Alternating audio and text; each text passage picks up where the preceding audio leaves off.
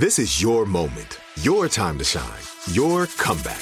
You're ready for the next step in your career, and you want an education employers respect. So you're not just going back to school, you're coming back with Purdue Global. Backed by Purdue University, one of the nation's most respected public universities, Purdue Global is built for people who bring their life experience into the online classroom. Purdue Global, Purdue's online university for working adults. Start your comeback today at purdueglobal.edu. From BBC Radio 4, Britain's biggest paranormal podcast is going on a road trip. I thought in that moment, oh my God, we've summoned something from this board. This is Uncanny USA. He says, somebody's in the house, and I screamed. Listen to Uncanny USA wherever you get your BBC podcasts, if you dare.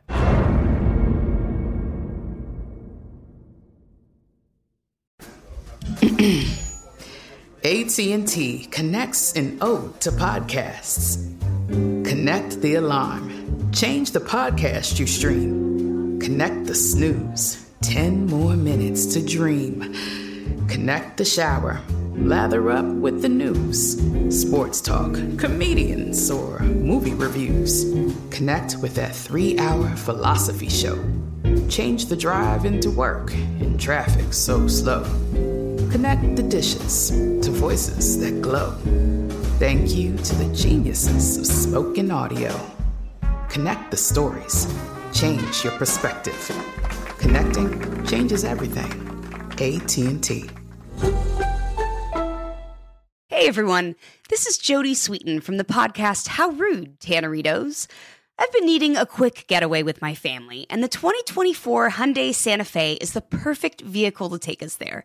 It has standard third-row seating, so I'm able to pack my entire family, plus pets, in the car, while also having enough room for our camping essentials.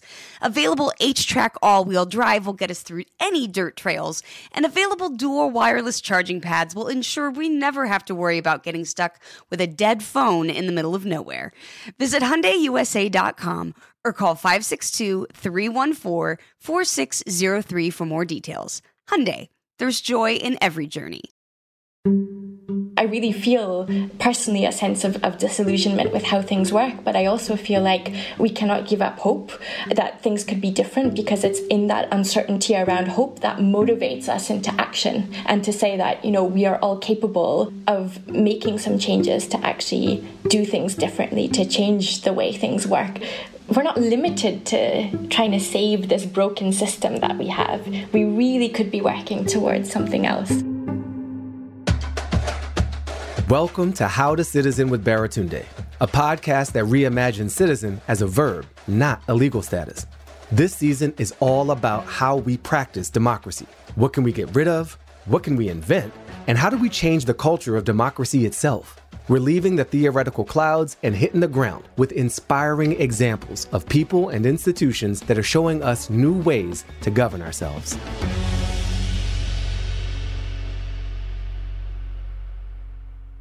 In the U.S., we have this constitutional right to petition the government to seek redress for our grievances. And you know we have mad grievances, but what do we really get to do with them? We can email, call, or fax our representatives. We can attend a local meeting, make a 90-second statement. We can march through the streets, shout outside people's homes, tag lawmakers in scathing posts on social media. We do these things hoping to affect the folks who make and enforce policies, with the threat of throwing them out of office if they don't, and then we try it all over again. And again. And again. But what if there was more than petitioning, protesting, and voting yes or no on a person? What if we could influence the policy-making process without becoming a billionaire first and just buying the policy-making process? I've got great news. We can. We can upgrade our democratic systems to include our voices in ways that stretch our standard definition of civic participation and of politics. I first met Claudia Falish in 2022. A friend was advising her as she built out this new organization called Democracy Next, or DemNext for short. For years, Claudia has been studying, writing about, and leading experiments at the forefront of democratic innovation, basically giving us new ways to participate in self-governance.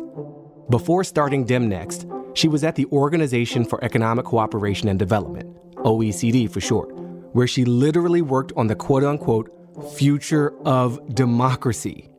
During that time, she tracked hundreds of examples of citizen assemblies, which bring together a broadly representative bunch of people selected by lottery to decide how we should live together. Now, in our last episode, we heard from Nsé Ufot, former CEO of the New Georgia Project. Nsé emphasized the value of engaging community in conversation so they could better use elections to exercise their power.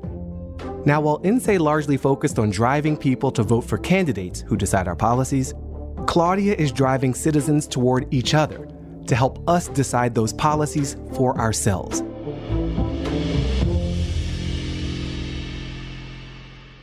After the break, Claudia Fallitz takes our participation pillar to the next level.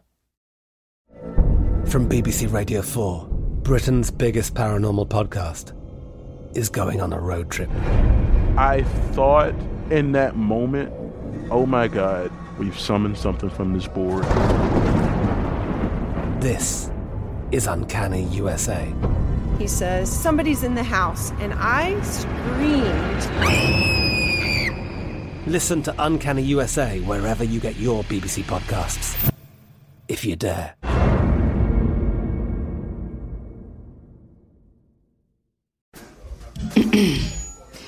AT&T connects an ode to podcasts. Connect the alarm. Change the podcast you stream. Connect the snooze. 10 more minutes to dream. Connect the shower. Lather up with the news. Sports talk, comedians, or movie reviews. Connect with that 3-hour philosophy show. Change the drive into work in traffic so slow. Connect the dishes to voices that glow. Thank you to the geniuses of spoken audio. Connect the stories. Change your perspective. Connecting changes everything. AT&T. Are you tired of your scented cleaning products smelling and cleaning like meh? Then it's time for an upgrade with the power of Clorox Scentiva. With an uplifting scent that smells like coconut, Clorox Scentiva gives you powerful clean like Clorox, but a feeling like being transported to a tropical island retreat. Imagine putting your phone on Do Not Disturb, tuning out all the constant, just the feeling of warm sand in between your toes and a fruity drink in your hand. The ones with the little umbrella. Refresh your home to feel like an all-inclusive vacation by getting Clorox Scentiva. Also available in grapefruit and lavender scents at a nearby retail store.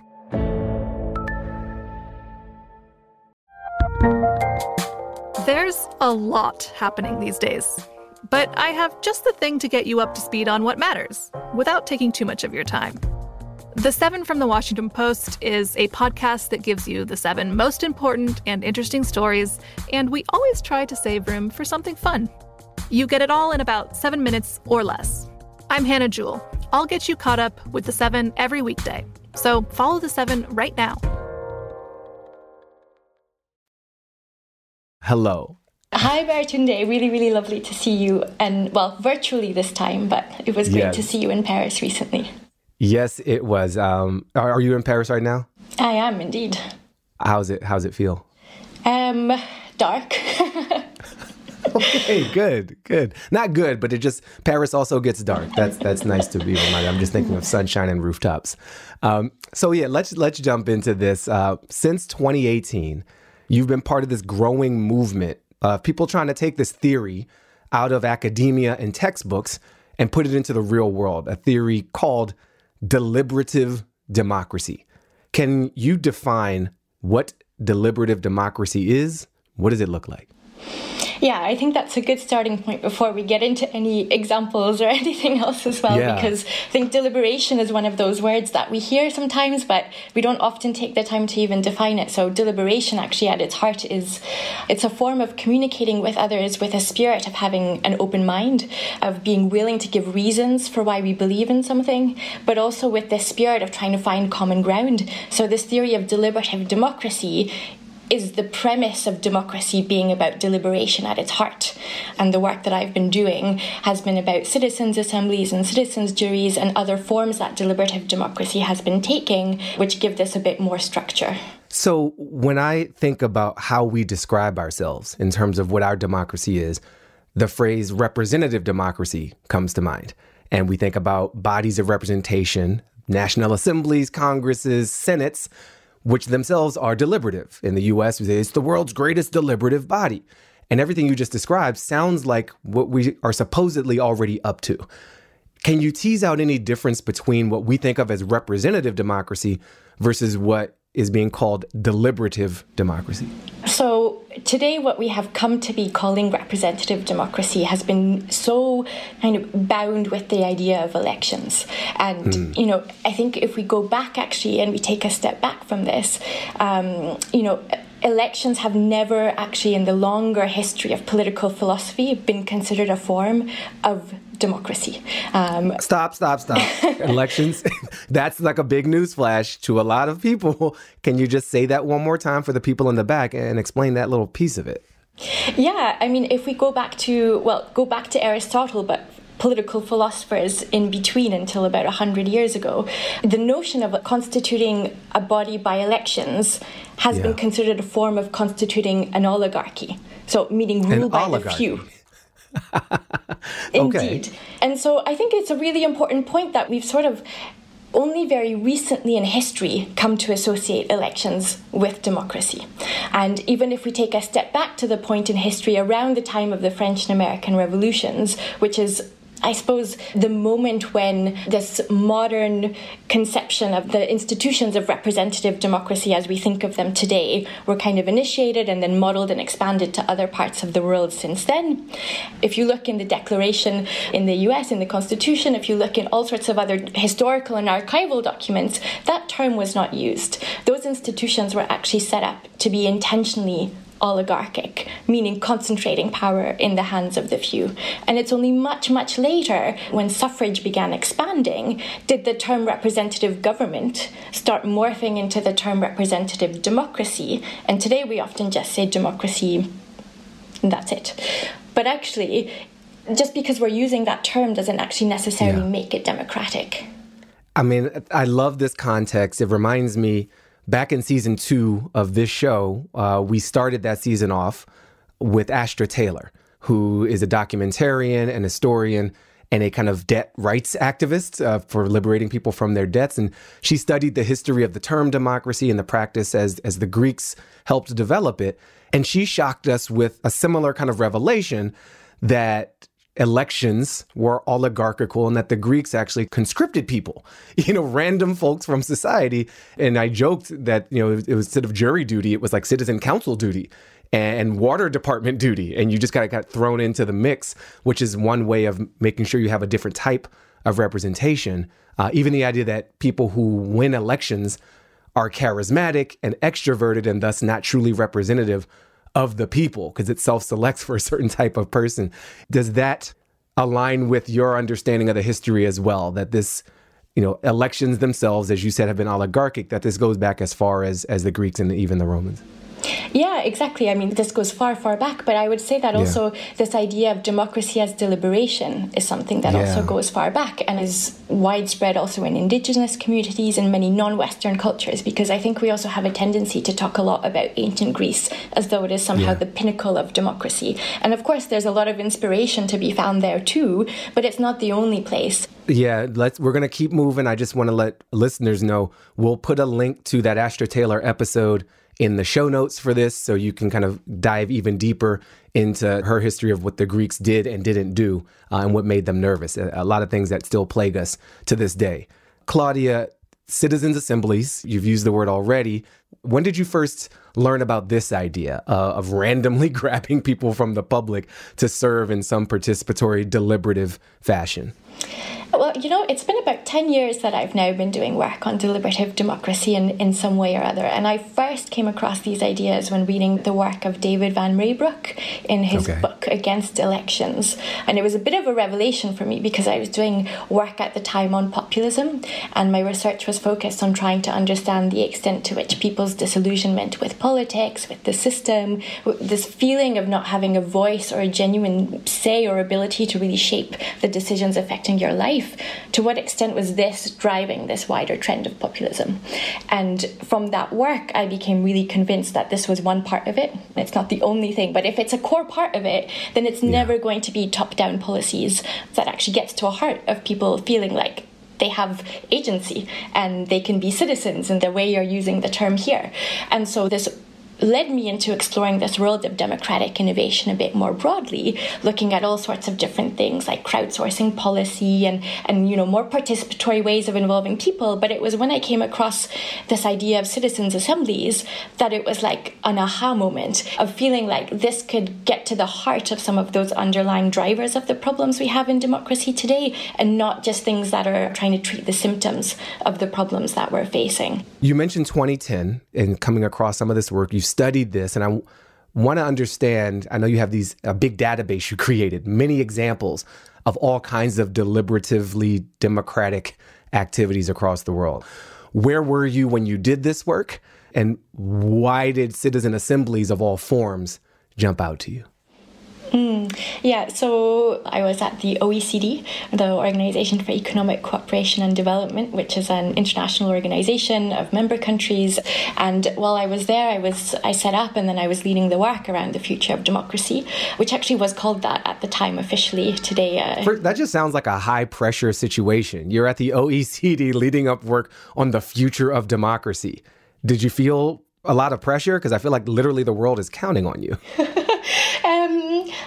I probably did not think about it in that way at the time. It was more just like I was head down in the data collection. But I mean, it is driven overall, that work and the work I'm doing today, by a real sense of urgency of needing to be looking at not just the analysis of the problems that we have. Obviously, that needs to be the starting point. But I feel like where we need to put more energy is into thinking about what are the solutions and what are the ways we could be trying to really do things differently. And that's why I feel like this world of citizens assemblies has been so inspiring to me.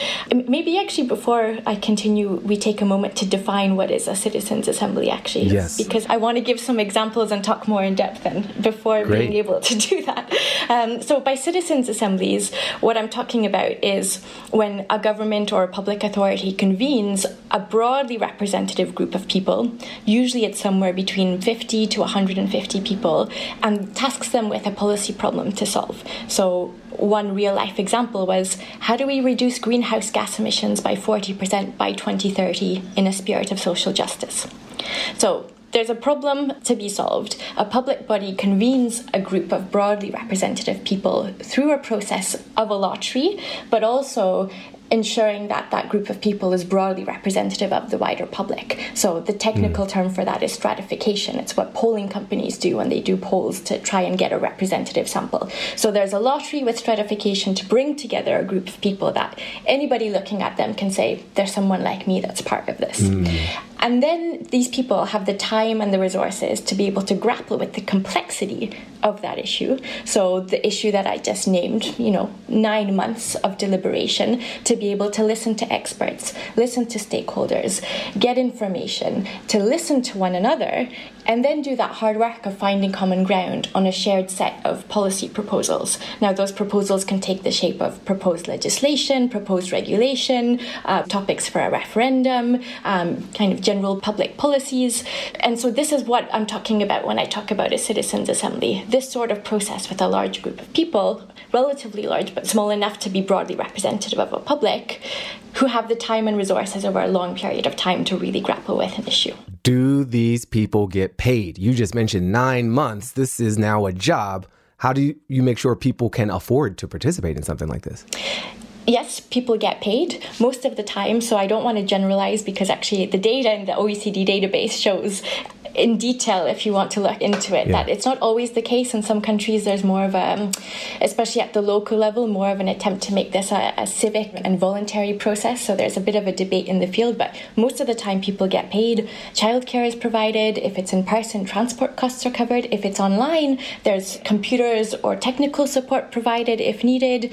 It's important to actually break down those barriers to participation. And I think part of what has made Citizens Assembly so inspiring as well is that there has been this concerted effort in the field to really create the conditions for participation to be possible. Because sometimes we say that people don't really want to participate, or why would they want to give up 9 months? But actually, we have more than enough evidence to show that people are willing to participate. And it's also about creating the conditions for this to be meaningful, but also really possible in a very practical sense as well. Willingness to participate, meaningful, and possibility. All of those things are interesting to me because the example that most of us have access to is jury duty. And what you've described as a citizen assembly sounds like super jury duty. And we feel certain types of ways about jury duty. Most of us try to avoid them. It's complicated. We're rendering a yes-no decision on something, but we're very empowered, right? In terms of civic duty, someone's life might literally be in our hands. And it's randomized. I don't know if it has all the stratification and representation that you've described, but it's the closest we have access to. How does the citizen assembly compare to jury duty in terms of our more common reference point with everything you just described that's involved? So I think jury duty is probably the best analogy of what most people will be familiar with on the premise of it. It does differ a little bit because usually it's a larger group of people, and also usually it is facilitated. So in juries, the jury members just deliberate with one another, whereas in citizens' assemblies, there's independent and skilled facilitators that are there to try and also create those conditions to... there's always going to be people who are naturally more confident and inclined to speak up in a public setting. I'm one of them. You're probably one of them too. I don't know what you're talking about, Claudia. What do you mean? I'd be sitting out in the corner, just taking notes, observing. I don't like to talk. So there's facilitators who very kindly ensure that those people who naturally speak more confidently than others are not the only ones who speak, to bring in those who are less inclined, to also, be there to create the sort of trusted environment that is needed in the room as well. This idea of populism, people feeling disenfranchised, and just a higher degree of polarization, a lot of that feels like it's driven by technology. The idea that we live further apart ideologically from each other, information silos, the whole thing that's been studied in its own right. Does tech have a role in the opposite end, in sort of enhancing our ability to deliberate? I think about Audrey Tang and V-Taiwan and what the people of Taiwan have done with tech to bring more citizens into the flow. But then I'm also thinking about insurrections and misinformation. And so what is your analysis and what have you seen in terms of tech's contribution to populism and some of the drivers creating the need for more deliberation, which tech could also provide some solutions for? Yeah, well, I think you're right that tech is on both sides of the problem. And it's also part of why, for me, technology is not the starting point in terms of the first thing I think about when we're talking about democracy and the problems with it, but also the potential solutions. I feel like we first need to have this lens of looking at actually what are our institutions and what are the processes that we use to try and decide who decides and how we're taking those decisions. And then the question is, where does technology come into that, and how can it be supporting and creating that environment that really enables people to, I suppose, hear that diversity of perspectives, but also create the space to really listen to one another. Because I feel like that's also part of what, just looking through the tech lens angle, we sometimes miss if we jump straight into talking and thinking about technology and where it fits in. I love that answer, and I love people hearing this to really hear that we don't start with the technology. You don't start with the hammer, right? You say, what am I trying to build? And you realize what tools you need to create that world you're trying to live in. So thank you for emphasizing that. Have you been a member of a citizens assembly yourself? No, I wish. And I'm hoping that one day, as this practice actually expands, I'll be lucky enough to be selected. I do know people who've been members. I mean, both actually on a personal level now, when it's getting to a point of some of my friends being excited of like, oh my gosh, I've just received a letter, but also having been in touch with and interviewed some of the people who've been part of different processes. Well, I hope you get that call too. And the city that you're living in right now, the city of Paris, has a citizens' assembly, and you were involved in helping make that happen. So how did you get involved in the co-creation of this? Then let's talk about what they actually do.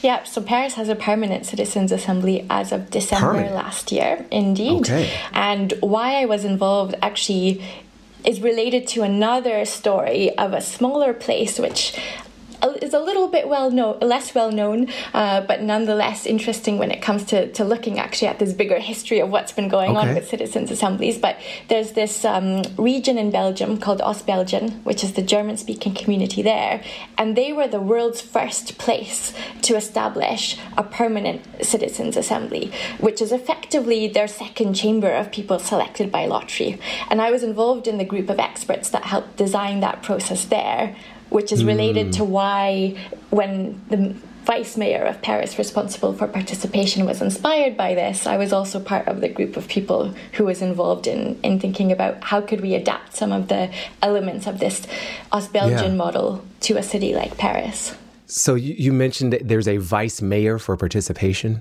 in Paris?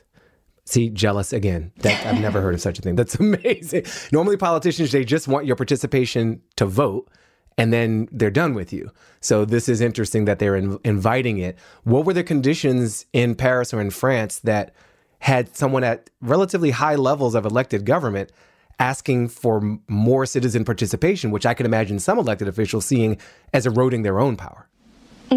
Yeah, I mean, some I think see it that way, and some see it as the evolution of democracy and the need to be also expanding people's power by creating meaningful ways for people to be able to also be participating in a more ongoing way. So Paris actually has had a quite deep participatory culture for quite some time. So it really. You mean when they behead everybody every 30 years? I'm talking about more contemporary history, maybe in the past decade or two, where it's one of the first cities that had implemented participatory budgeting on a much bigger scale. There are different local arrondissement citizens councils, so not with people by lottery, but there's already different forms of councils. There's a youth council, there's a council of Europeans living in Paris, so there's different mechanisms that exist for people to be able to be influencing things in this city in an ongoing way already. Yeah. Thanks for the context. I get that you were working on a project in Belgium that gave you a little credibility to roll up into Paris's participatory culture. What does it mean for someone to be a part of this assembly? What power do they actually have? And what are the responsibilities? There's a few different aspects to this, so I'll try to explain it in the simplest way possible. But basically, the system with the Permanent Paris Citizens Assembly works is that there are 100 people that form this Citizens Assembly, and they are people living in Paris, so not necessarily French citizens. So I technically could have been chosen as a Canadian living here, and they're broadly representative of the diversity of Parisians. And their mandate lasts for 1 year.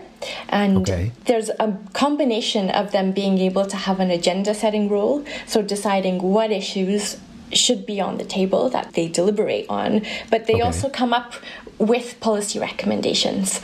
And the let's say the legal mechanism that established this assembly allows for them to be able to either put forth what is called a wish to the city council, which is the same thing that the city councillors are able to do as well. So this means that they're able to suggest that they would really like something to happen, and it necessitates a response and a debate within that council. But more importantly, they're actually able to draft local laws, which again is then required to have a deliberation and a debate and a vote by the elected city council members on the back of this.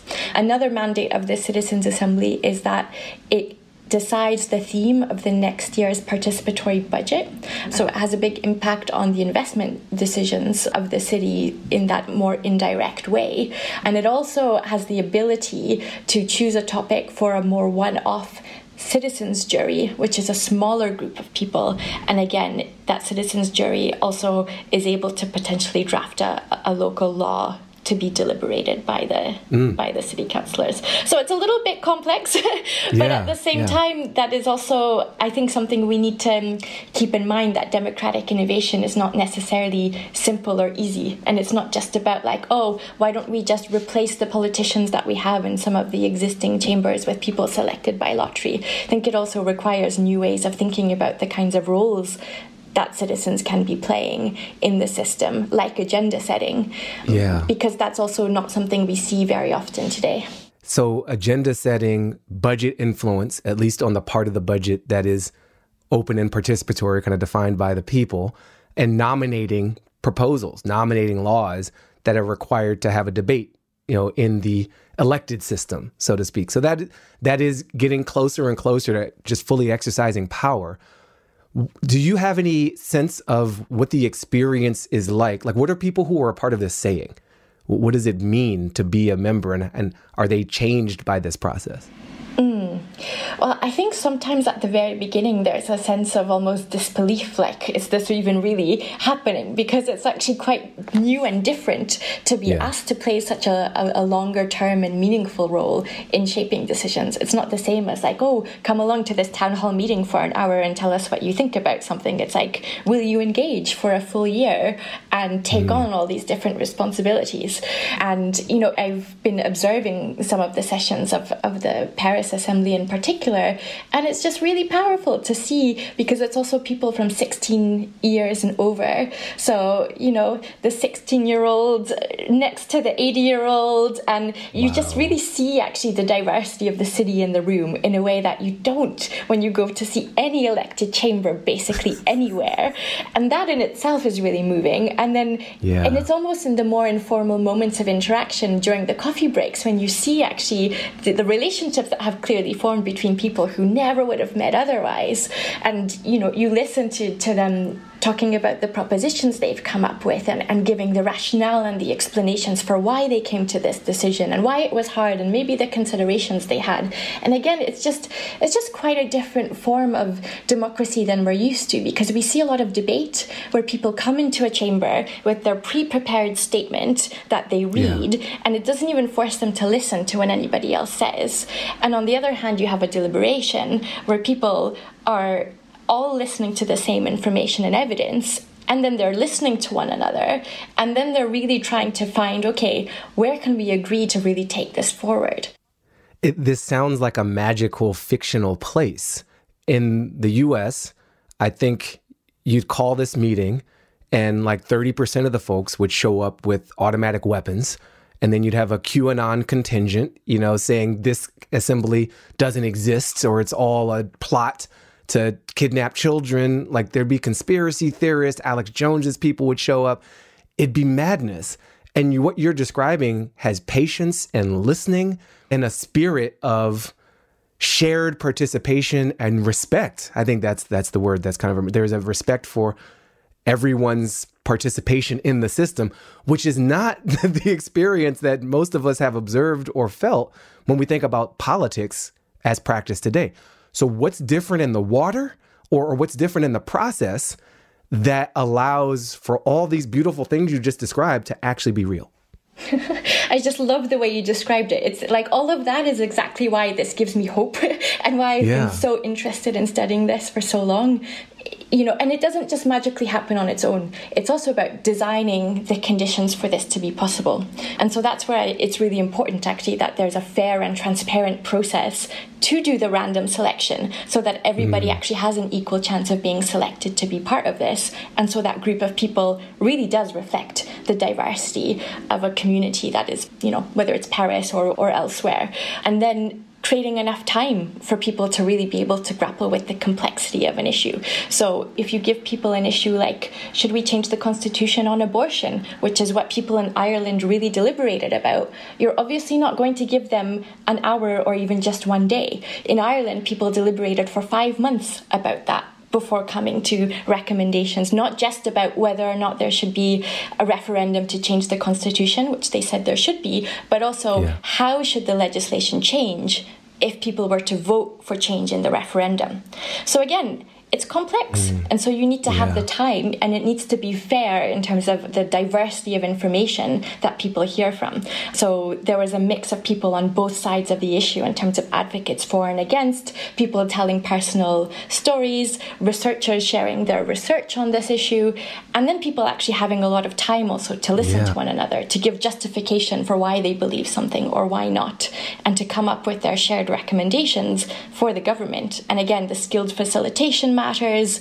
The fact that this is something that will actually be taken seriously, I think, is also part of what gets those people who might not vote or might not do other civic things into the room, because there's a sense that, oh, actually, this is important and it can have an impact. It's not just being done for a research experiment. So there's all these different design elements for this to be effective, but also for it to be democratic. Democratic, small d. That's the point. I slightly kid, but honestly not, about just the levels of polarization and near to actual violence that we experience in our political system. I'm thinking, back to the Yellow Vest protest in France, and traffic is stopped and people are so upset about fuel tax associated with trying to, fight climate change. Where does that energy live in a citizen assembly context in France? Are Yellow Vest people showing up and listening and people listening to them? So the Yellow Vest movement in France led to what was called the Great Debate. There were all sorts of different kind of town hall meetings and different online forums of people bringing up ideas and so forth. And one of the main things that kept coming up and up actually was the proposition to have a citizens' assembly to be able to take this energy, take these different ideas, but also to create the conditions for it to be a broadly representative group of people from French society who would be able to grapple with this issue for a longer period of time. And so that example I gave earlier on about how do we reduce greenhouse gas emissions by 40% by 2030 in the spirit of social justice was the actual question that French people were tasked with coming up with propositions for in the French Citizens' Assembly on climate, that really you could trace the origins of why did this even take place back to the energy that had emerged around the Yellow Vests movement. Well, that sounds promising. So we have examples in the city of Paris. We've got examples in Belgium. We've got Ireland and the constitutional amendment process around abortion. And then there's another example in Brussels around climate that's issue specific. What do you accomplish with a singular focus versus something more broad and evolving and emerging, as the Parisian example? And what could the citizen assembly model generate that all the NGOs and activists and academic researchers and policymakers who are clearly focused on climate issues, especially in Europe, not get done? I finished the story about France in a way as though it makes it sound great and amazing. And parts of it are in the sense that, there was a climate bill that then was passed that had a lot of the recommendations from the Citizens' Assembly on climate. But actually a lot of the recommendations also got watered down and ignored when they got put back into the traditional political process. And seeing the evidence of this happen over and over again is part of my frustration of feeling like clearly this approach of just adding on a one-off Citizens' Assembly to a system that has a completely different set of incentives at heart, with the short-termism, the party politics, the campaign financing, the lobbying, and so on. It's not working to actually change who's deciding and how those decisions are taken at the end of the day.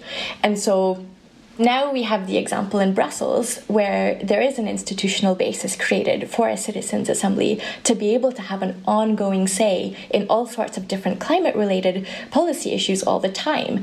And again, the fact that this is permanent also allowed us to think about how do we ensure that there's an agenda-setting role. So it's also, in the very first cycle and instance, it's going to be the ministers who set what is the topic and what are the issues that they deliberate on. But in the second cycle, it's going to be a proportion of that first citizens' assembly who are going to be randomly selected to decide on what should be the issue for the next one. And this is going to be a feedback loop in a circular way. And then also amongst the citizens' assembly members, there's again going to be a randomly selected smaller group of them of 10 who will be charged with also then monitoring and following on the progress of what happens with their recommendations after they've been passed off to government. Because that's also a downside of just having a one-off assembly, is that where's the real holding to accountability afterwards?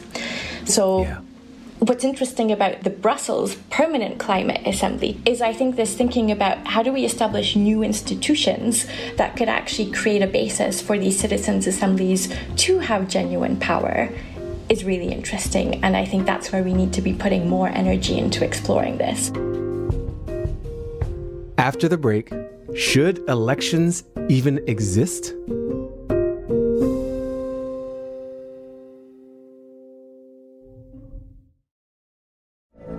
From BBC Radio 4, Britain's biggest paranormal podcast is going on a road trip. I thought in that moment, oh my God, we've summoned something from this board. This is Uncanny USA. He says, somebody's in the house, and I screamed. Listen to Uncanny USA wherever you get your BBC podcasts, if you dare.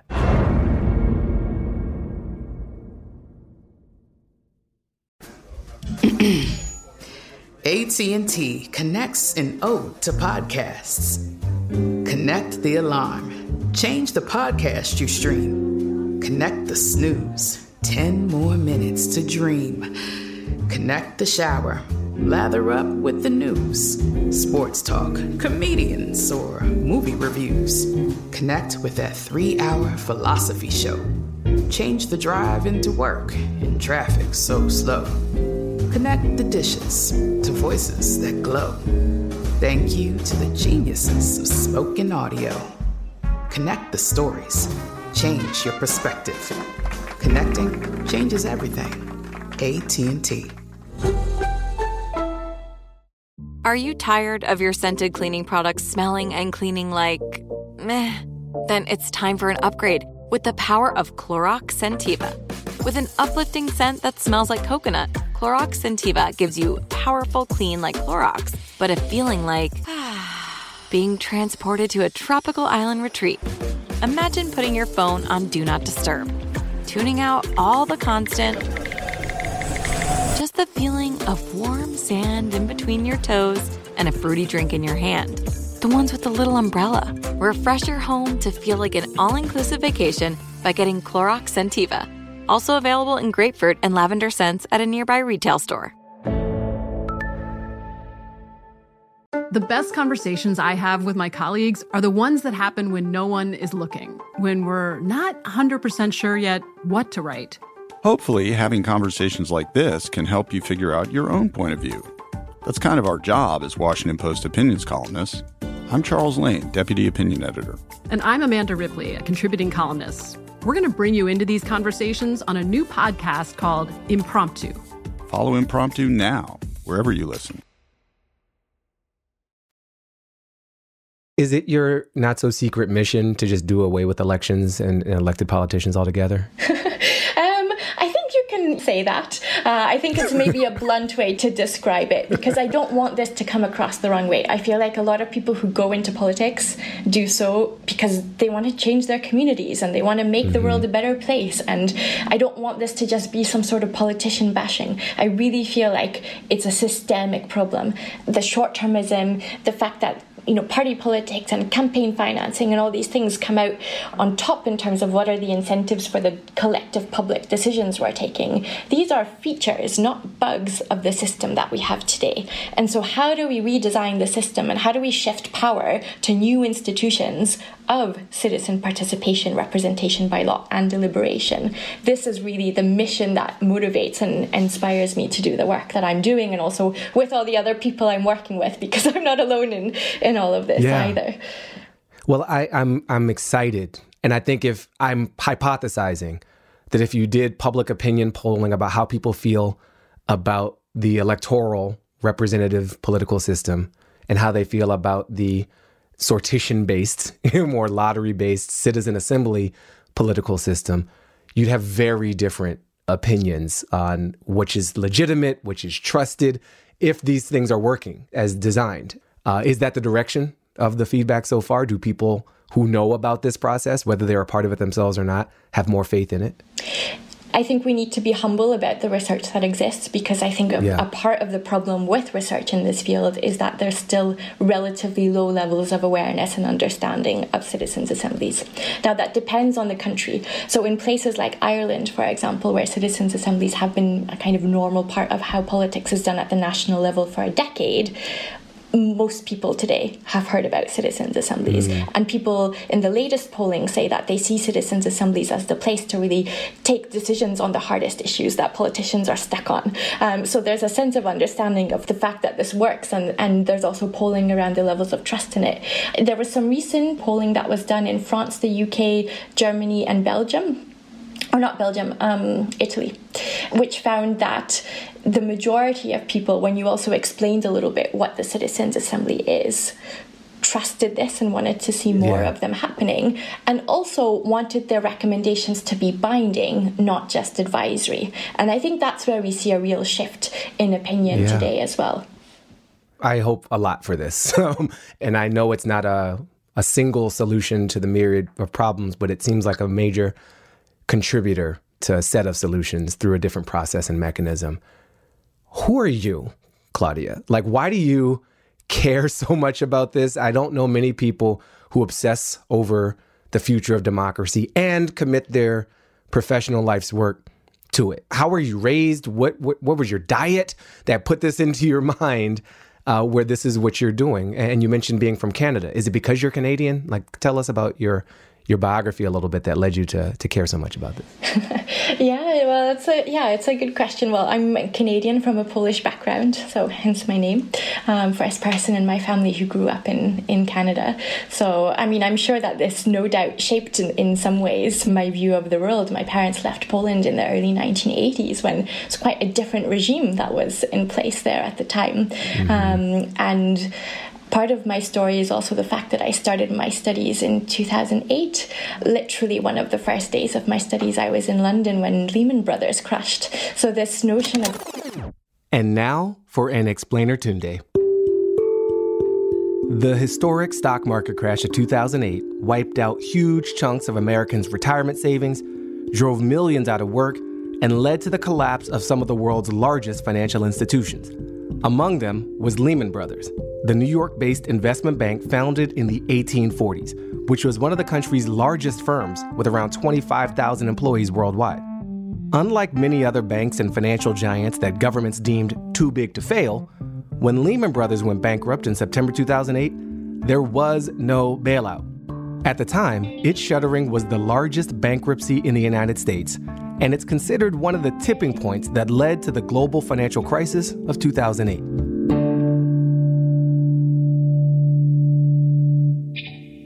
All right, now you learned something. Let's get back to Claudia.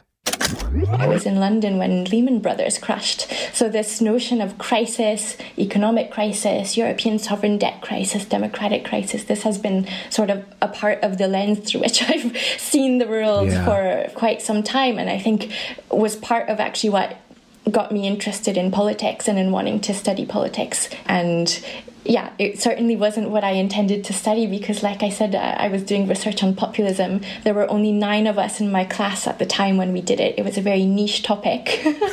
Oh, that's adorable. And then I hadn't studied deliberative democracy during my studies. These were all ideas I've come across later. And I think part of it stems from the fact I'm not just talking about other people when I'm referring to research or this sense of disillusionment with the system and how things work. Like, I'm one of those people. I really feel personally a sense of disillusionment with how things work, but I also feel like we cannot give up hope that things could be different because it's in that uncertainty around hope that motivates us into action and to say that, you know, we are all capable of making some changes to actually do things differently, to change the way things work. You know, the danger zone is when we get into a sense of hopelessness, of feeling like, and fatalism, of thinking, well, this is just the way it is, or it's so hard, or it feels impossible. And it's like, of course, it's not easy. But I think when we see and hear about these really inspiring examples, that's what shows us that actually we're not limited to trying to save this broken system that we have. We really could be working towards something else. Yes. Build the new system, attract us all to kind of migrate there. We had a really relevant question from a listener submitted ahead of time from Florian Schwendiger, I hope I'm pronouncing that reasonably, who says, what's key to create buy-in and ownership with the political decision makers themselves to support making these things permanent and increasing the amount of power that you might distribute to the citizens, not merely through elections, but through things like citizen assemblies? How do you get them to want to do this for real? Yeah, and this element of almost the political strategy of how do we get there is just as important to making this a reality. Well, my experience of working in this field for a long time, and I suppose particularly in the last few years when there has been growing interest in this idea of making these things permanent, stems from the fact that I've encountered so many people who are within the system today, whether that's as elected officials or presidents of parliament or senior civil servants, who are just as dissatisfied with how the system works from within, and who have been inspired by these different examples in different places and see that actually this could be another way of doing things. And the motivations are different. If we take the Ostbelgien example, for instance, in German-speaking region of Belgium, it was the president of the parliament and the president of the government from two different political parties who came together and said, well, we did this one citizens' assembly and it really helped us solve this issue around affordable childcare. And we see the trends kind of more widely around populism, around people not trusting the system, around feeling disillusioned with how things work. And we really want to make a change and establish a permanent way for these citizens' assemblies to be part of how our democracy functions here in Ostbelgien. And so this was the motivation for them. And it was unanimously across party lines that people voted in the Ostbelgien parliament to establish this new permanent institution. So I feel like there's a shared sense in many places of the fact that we have a suboptimal way of taking collective decisions today. And people are more or less inclined to really believe that, or to be wanting to in some ways give up some of their power to make the change happen. But I do believe there's enough of those initial change makers out there to be those leaders showing us that another democracy and another politics is possible. How do you ensure that this more deliberative democracy with things like, but not limited to, citizens' assemblies actually distributes increasingly real power to the people?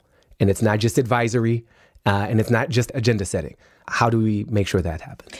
Well, this is the whole challenge of what we're trying to do now at Democracy Next. And you know, I say this in the sense that we don't really have real examples today where there is genuine power with these assemblies. Like, they're all to some extent advisory, and we have more or less, like in the institutionalized, like the permanent models, that's where we have the most mechanisms in place to ensure there's at least accountability, a follow-up, a need to respond, monitoring of what happens with those recommendations. But it's still not the same as citizens actually having the decision-making power themselves. And so I think part of why we haven't seen that, though, is that the dominant narrative today is these citizens' assemblies are just something that could or should complement our existing institutions. And it's something that might, you know, enhance or help strengthen representative democracy as we know it today. And I feel like that actually has been detrimental to making the real fundamental change happen. And that's why we're trying to shift the narrative and open up an imagination that actually another democratic future is possible, and that we could be shifting power to citizens' assemblies. And this could eventually really be the heart of a democratic system if we start to make those steps taking us in that direction. And it means questioning the primacy of elections. It means really bringing up our history of philosophy and thinking like, actually, elections are not a democratic form of governing ourselves. And this is not the only way we could or should be doing things. Yeah. And it seems radical, I think, to some people to say these things today. And I think it's only when we start to question our own assumptions in this time of deep crisis and open up an imagination that another way could be possible that we're going to start seeing the real shifts of power. And I think that's what excites me, is to get us out of this stuck mentality that, you know, we hear so often, democracy is dying, democracy is dead. It's this competition between a dying democracy and a, to say the least, questionable authoritarianism on the other hand. And like, this is the false binary choice that we're presented with. We can do the like Xi Jinping model, or we can do the corrupt, lobbyist-driven, capitalistic, extractive, quote unquote, democracy model. And so what you're highlighting and helping accelerate is just another thing is possible. Another democracy is possible. When I think about the outcomes from citizen assemblies, my question is, what is the goal, right? Is it consensus, right? Everybody comes through this beautiful process and they all agree, and then they submit it to the system for taking it seriously. Is it just another version of majority rule in smaller groups? And what does that facilitation look like in the process? So they're not entirely connected, but I think the biggest question is, what's the actual outcome? It's worth actually bringing out the fact that consensus does not mean 100% of people 100% agree with everything, because that's not possible. And I would say it's also not desirable, because in a democracy, there's also a value of pluralism and acknowledging the fact that people actually have different values and different priorities and different ideas. And so it's why it's important to create enough space and time for people to be able to acknowledge those differences, and that then, in spite of those differences, do that really hard work that also takes time of saying, okay, where can we find common ground between us? And so usually within these citizens' assemblies, it's around 75 to 80% of people who get to a point of finding some agreement on a recommendation for it to be a recommendation of the group. Again, there's a justification and an explanation of why did we come to this thinking? Why do we propose this all together? And then usually actually the reports of the citizens' assemblies have something called a minority report at the end, where those views that didn't reach majority view or consensus are still nonetheless acknowledged, and their reasoning is put forth. But it's also explained that, you know, this only had 10% of the support of the wider group of people here. So it's not a recommendation of the collective, but we nonetheless acknowledge that these ideas were talked about and expressed by some. And, you know, is it a perfect system? Perhaps not. I don't think anything is, but I think it's a much greater improvement on the current way in which we're currently trying to take decisions through political party point scoring and debates and trying to win rather than trying to find where do we find enough common ground between us. The word that you use that lands most strongly with me is acknowledge, and that this is a process where people can feel acknowledged. And if you have participated and been heard and interacted and engaged, you may not get everything you want. In fact, most of us never do. But if the process acknowledges you, then we should all feel more invested in that process. We use the word citizen on this show. How to citizen. We interpret it as a verb. We have a whole series of principles we think define that. Given your work and your heavy use of the word as well, how do you define citizen if you interpret it as a verb? What does that mean? I think it's one of those words we need to reclaim. In the same way, I think we need to reclaim democracy from elections, because I think there's a debate going on almost of like, should we use citizen in this context? Should we talk just about people's assemblies? You know, and I think it's actually important that we use this word citizen in that civic sense of the term, which is much more universal than just referring in any way to what passport somebody holds. That's again something that quite recently in history, we've reduced the notion of what that concept of citizen means to that, whereas actually citizen has this much broader meaning. And I really share the version of how you talk about it as a verb as well, because it does mean to participate, and it means to be really living with and understanding with what power means, and also in a collective way. It's not something you do on your own to be a citizen. It's something you do with others that you're sharing a community with. And I think all those aspects really get captured in this word citizen, and we need to keep using it because it's an important word that we shouldn't give up to the people who want to narrow it down to a very, very narrow meaning. Thank you. We have arrived at the end of the just me part of this, and I'm going to shift into the audience Q&A. Okay, Robert, you are here. It looks like you are off mute, so go ahead and ask your question. My name is Robert Weitz, and I work with a group called Modern Populists, and we're thinking about some of these things about deliberative democracy.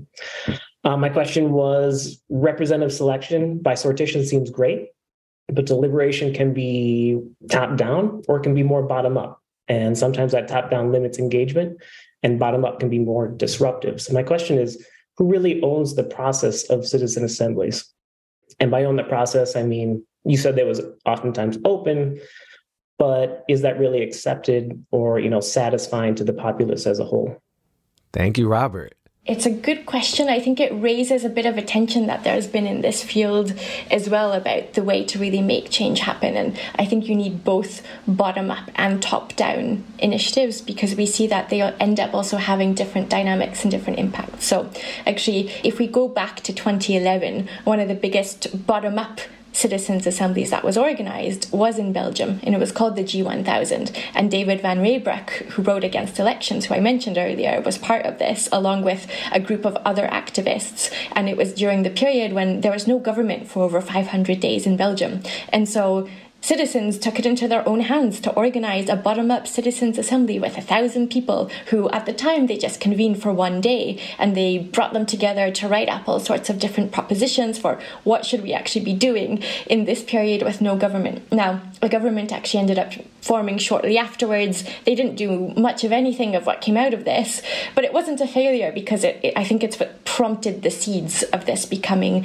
such a prominent form of democracy within Belgium. There's initiatives happening at all different levels. I've only mentioned a few of the examples here today. And so I think it's important to have the bottom-up kinds of things happening, but we also see that with the kinds of citizens' assemblies that have been organised by activists or by civil society or by academia, there is an effect on who ends up participating in something when it's not linked in any way to power or authority. You have a much bigger bias of who's willing to give up their time to talk about something for a period of time. People are more likely to drop out, which has also a dynamic on the deliberation. And so when it is initiated by authority, there is nonetheless a much greater chance of a much more representative group of people who are willing to take the time to do this, but also for there to be real impact. So even though I was saying that part of why I'm doing what I'm doing today is driven by a disillusionment of seeing recommendations watered down or ignored, we nonetheless have quite a few examples where at least the majority of the propositions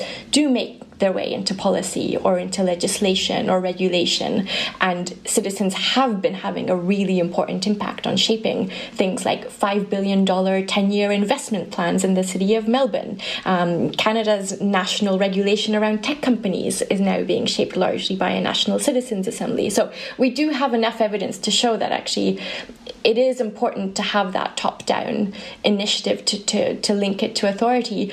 But again, I go back to why it's really interesting to be thinking about how to make this permanent, because we also need to be giving citizens the way of shaping the agenda, because today it's so much shaped top-down by who decides and how they frame a question or an issue or what might even be allowed to be on the table. And that needs to change as well.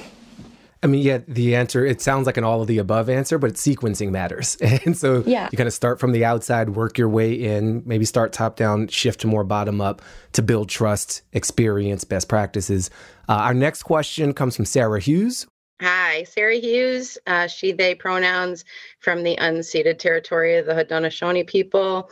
A lot of the circles I'm kind of engaging in now are imagining stateless society and what skills we need as citizens to operate with real sovereignty and on a community basis.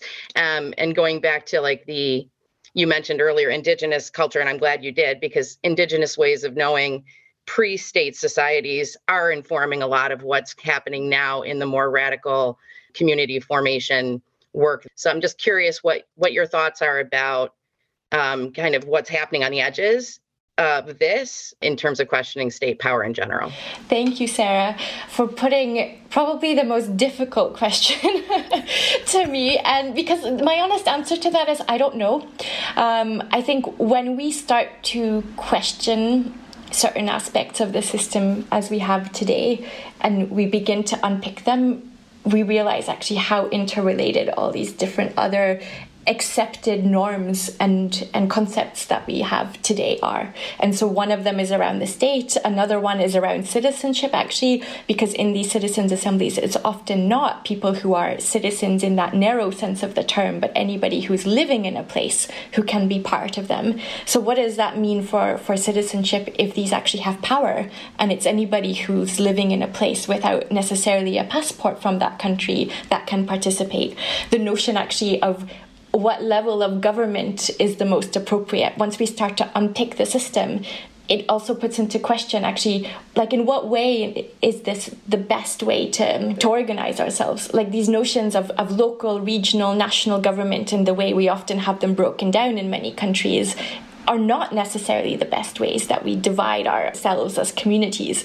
And so all I'm saying is that I don't know the answer to the question, but I think that's something that we really need to be also thinking about. And by opening up the imagination and questioning the system that we have today, I think it allows us the room to be exploring these interrelated and really important questions as well.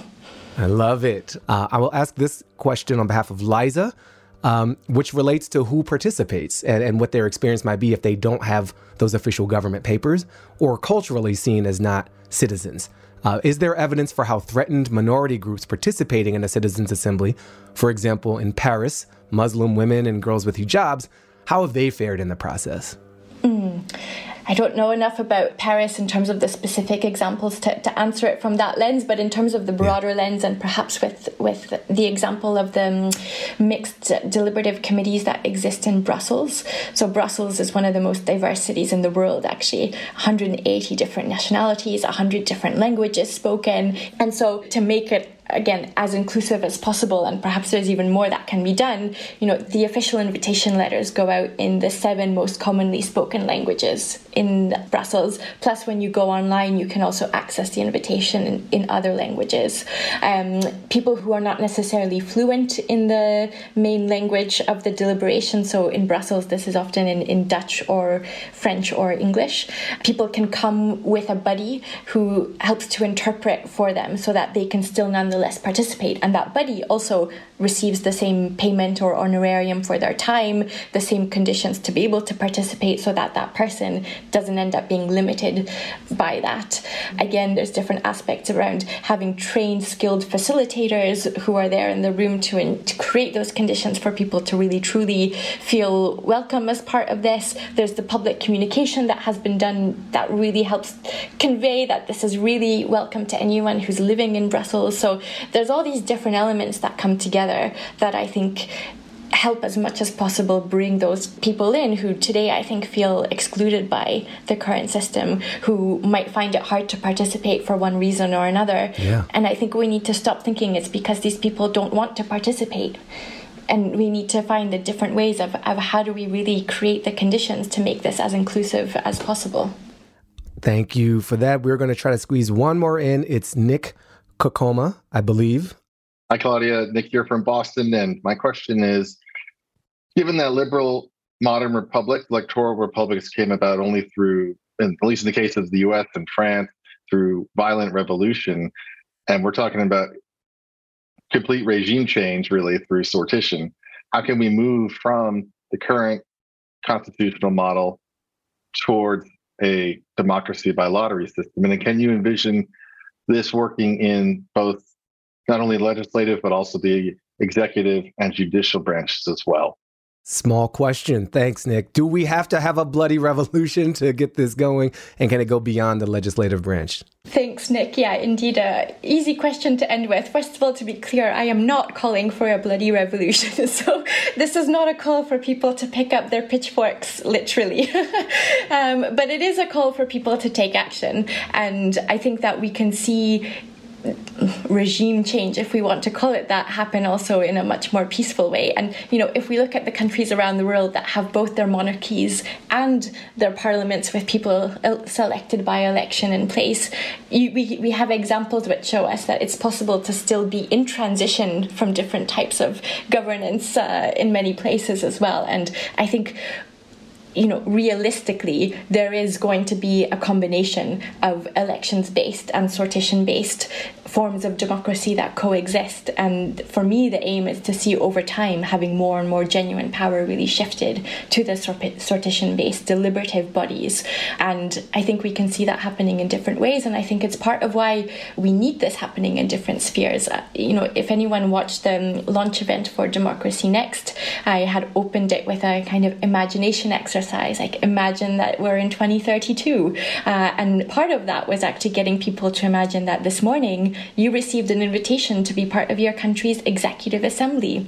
And last year, your best friend sat on the Judicial Selection Commission, which was set up to take the partisanship out of selecting judges. And, it went on, but also to illustrate that I think actually we need to think beyond just the legislative branch. And we also need to think beyond, let's say, the traditional institutions of government. I think we need to also think about trade unions and public banks and central banks and the other institutions that have an impact on our public lives, and how could we democratize the governance of those as well. So it's not going to happen overnight. I don't think we need to have violence to get there.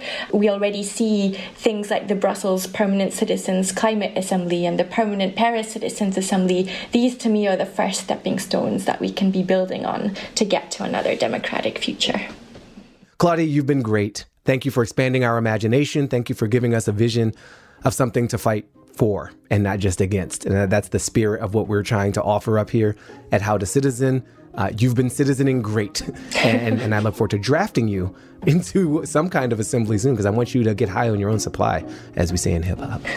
Wonderful. Thank you, Baratunde. And thank you to everyone for all the wonderful questions. I look forward to continuing the conversation. So do we. Thanks, Claudia. This conversation got me thinking about trust and our need to give people something worth trusting, something we can believe in. I'm thinking back to my conversation with Adrienne Marie Brown in our first episode this season, and her flip of this ancient I Ching text where she interprets it to say, if we trust the people, they become trustworthy. Now, y'all know we're currently in this downward spiral where the people don't trust their politicians and the politicians don't trust the people. The key to chipping away at that distrust of each other and of our systems is information and facilitation and true inclusion, so we can involve as many people as possible in the act of self-governing.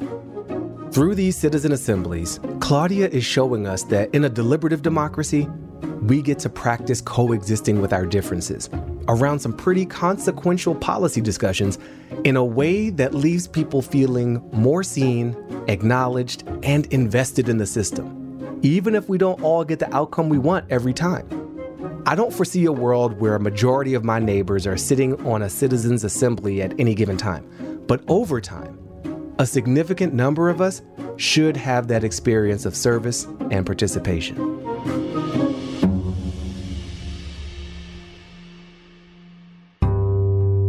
As usual, we have some actions you can take after listening to this episode. They fall into 3 categories: personal reflection, getting more informed, and publicly participating.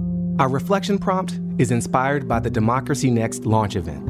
Imagine it's 10 years in the future, and we've established some new civic rituals, where once we anticipated and fretted over Election Day, now we look forward to Sortition Day, the day that public participants selected by lottery are assigned to various citizen assemblies. These bodies are comprised of rich and poor, old and young, documented and undocumented, and they decide on all manner of topics: judicial appointments, algorithmic oversight, local energy policy, and more. Imagine what it feels like to serve in one of these well-facilitated and compensated assemblies with your neighbors. Imagine what it would be like to read media coverage of the deliberations that focus on a community's attempt at finding common ground rather than who made the most outlandish statements on social media. What headlines do you see? Now, in terms of getting more informed, here's where you can learn more about citizen assemblies. Read the New Yorker essay by Yale University political science professor Helene Landmore. It's called Politics Without Politicians, which is just a great headline. Gotta give it to them. For a deeper dive, read Landmore's book, Open Democracy. To see citizen assemblies in action, check out the Permanent Citizens Assembly in Paris or the Irish Citizens Assembly. That one features a special guest appearance from Jane Goodall. You can find links to both in the episode show notes. Finally, to participate publicly, we encourage you to subscribe to the Democracy Next newsletter. They'll be launching a global community of enthusiasts wanting to learn more and help build this next democratic paradigm. Visit the site at demnext.org, DEMNEXT.org. And if you're ready to roll up your sleeves and start practicing democracy this way, look to the nonprofit democracywithoutelections.org. It has resources and organizations that can help you get started wherever you are in the world.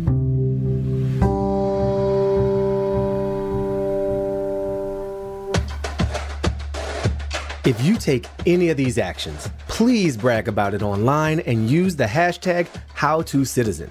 Also, tag our Instagram, HowToCitizen. I am always online, and I really do see your messages, so send them. You can also visit our website, howtocitizen.com, which has all of our shows, full transcripts, actions, and more. Finally, see this episode's show notes for resources, actions, and more ways to connect. How to Citizen with Baratunde is a production of iHeartRadio Podcasts and Row Home Productions.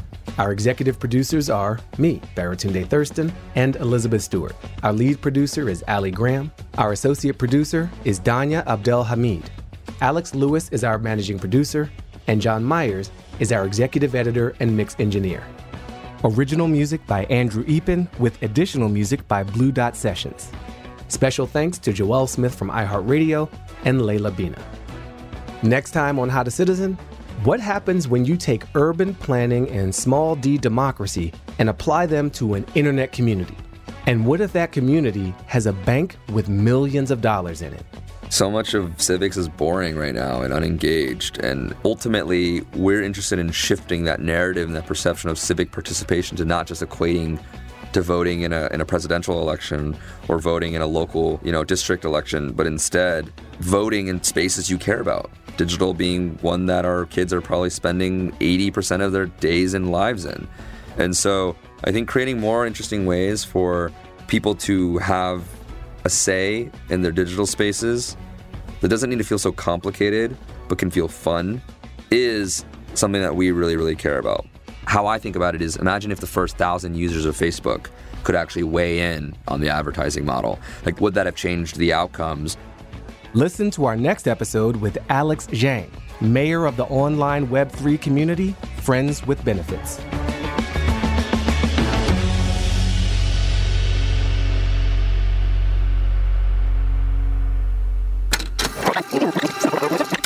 Row Home Productions. From BBC Radio 4, Britain's biggest paranormal podcast is going on a road trip. I thought in that moment, oh my God, we've summoned something from this board. This is Uncanny USA. He says, somebody's in the house, and I screamed. Listen to Uncanny USA wherever you get your BBC podcasts, if you dare.